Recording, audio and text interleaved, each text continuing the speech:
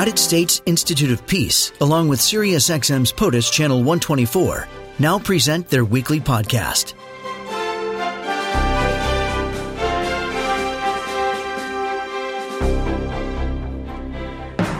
If you missed it, that was a rather historic flight, 24 hours it's been on the ground. Israel's first-of-its-kind delegation to the United Arab Emirates getting a royal welcome. Jared Kushner, senior advisor to the president, one of those on the trip. He said that Israel has agreed to suspend annexation for now after the country had agreed with the United Arab Emirates to work toward normalization, which would make the third Arab nation to have full relations with Israel.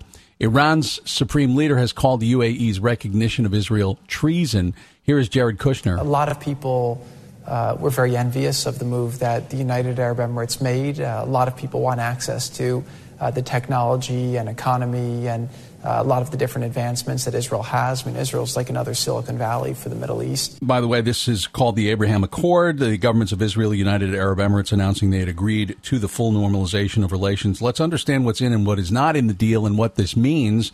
Joining us is Robert Barron, United States Institute of Peace Program Officer for Israeli-Palestinian Conflict Program, the Twitter handle at USIP. Robert Barron, welcome. Thank you for being here today.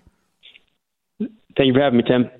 I know you've written about this and discussed it in general terms. Can you sort of lay out why this is important to people? We've had some discussions about it, but obviously it gets overwhelmed by some of the other things we're talking about. So help people understand better what the Abraham Accords about. Sure. So on August 13th, as we were all sort of settling in with our coffee, the president tweeted that he had a big announcement to make, and within a few minutes, the White House released a joint statement between the United States, Israel, and the United Arab Emirates that they had agreed to normalize relations. This is a big step. The only two countries that Israel has normalized relations with are countries that it has peace treaties with. So that's Jordan and Egypt. This would be sort of a break from the consensus in the Arab world and the Muslim world that they will not normalize relations with Israel until the establishment of a Palestinian state. This was especially the precedent since 2002 with the Arab Peace Initiative, which was spearheaded by Saudi Arabia.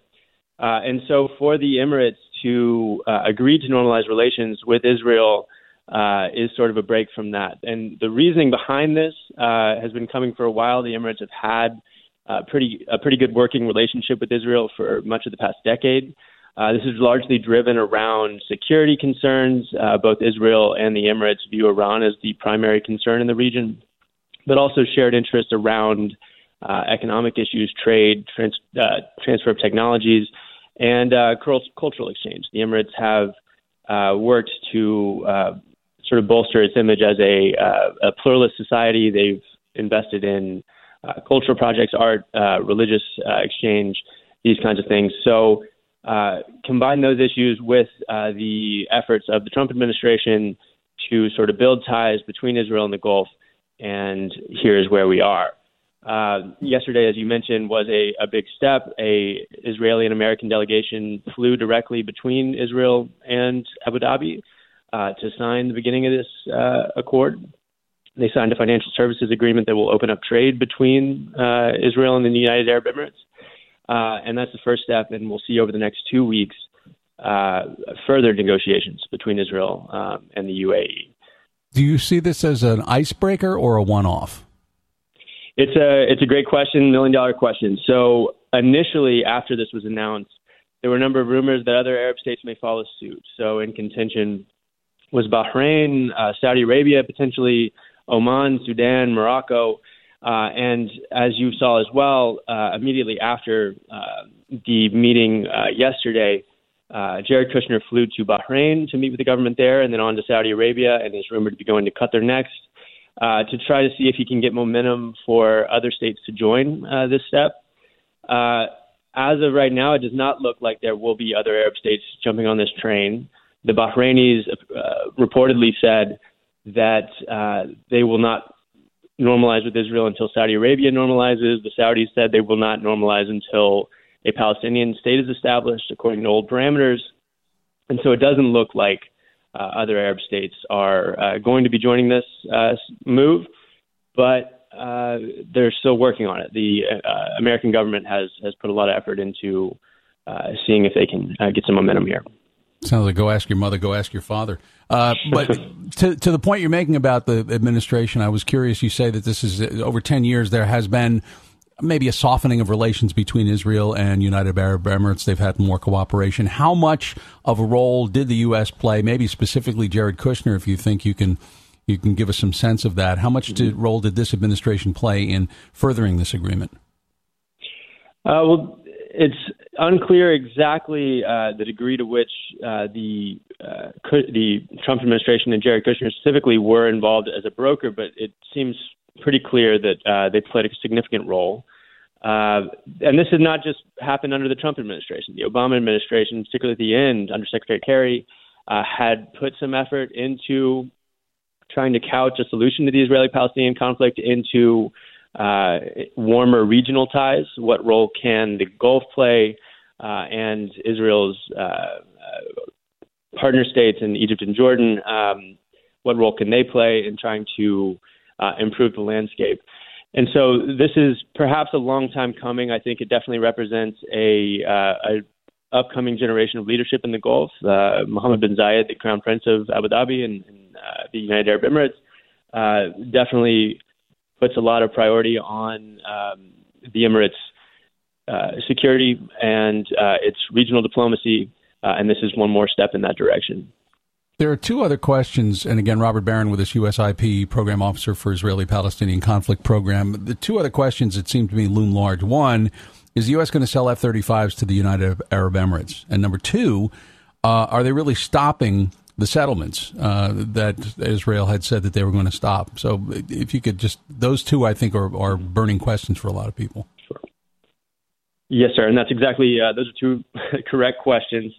Let's take them one by one. The F-35 issue, to give a little bit of background for our listeners, the United States policy is to help maintain Israel's military edge in the region. So we offer Israel access to the most high-tech technology, military technology, the F-35 being the highest class of fighter jet the United States has available. Only Israel has access to that in the Middle East at the moment. Now, with this new agreement, the Emiratis have said that they would like to purchase F-35s. The Trump administration has said that they are open to it. The Israelis have, to varying degrees, balked at the F-35 sales. They're not thrilled to be seeing technology proliferate throughout the region. But it seems like this may move forward, and this may, again, just be an allowance the Trump administration has made for Prime Minister Netanyahu to raise his objections and then proceed. It doesn't seem likely that Israel and the United Arab Emirates are on a path towards conflict at any point, so sale of weapons to the Emirates. In any case, a lot of Israeli security-minded folks would say they'd be used towards the same end if a conflict did break out with Iran, for example. So the F-35 issue seems like it's moving forward, but again, we still don't know the specifics how it play out. It may play out more over the next 2 weeks to a month.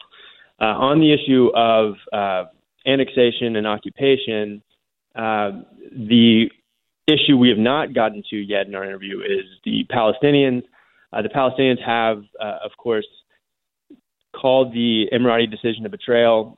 It does not, while it does, it seems suspend Israeli annexation of 30% of the West Bank, which has been what was in the works over the course of the summer. It does not put a timeline on that. The Israelis have not said that it's going to be a permanent halt of annexation. They said it's a suspension, and then Netanyahu continues to say that it's a priority that he has. So creeping annexation continues. Large-scale annexation seems to be stopped for the moment, but is not halted altogether, it seems. Although yesterday was an interesting development. A senior Emirati official, the head of policy planning in the foreign ministry, said that they have assurances from the United States that annexation will not take place, even if the Israelis say it's only a temporary suspension. So, again, the annexation issue is a bit up in the air as far as how far this agreement will go and how much it will be clarified once we reach a final agreement and a signing ceremony. Robert, I appreciate your spending time with us. Thanks for clarifying so many things here on POTUS. Thanks. Thank you for having me. Robert Barron, United States Institute of Peace Program Officer for the Israeli-Palestinian Conflict Program. Details to be worked out, but still some promise in the Abraham Accord the agreement, the United Arab Emirates and Israel. He is tweeting at USIP. This podcast has been brought to you by the United States Institute of Peace and SiriusXM's POTUS, Channel 124.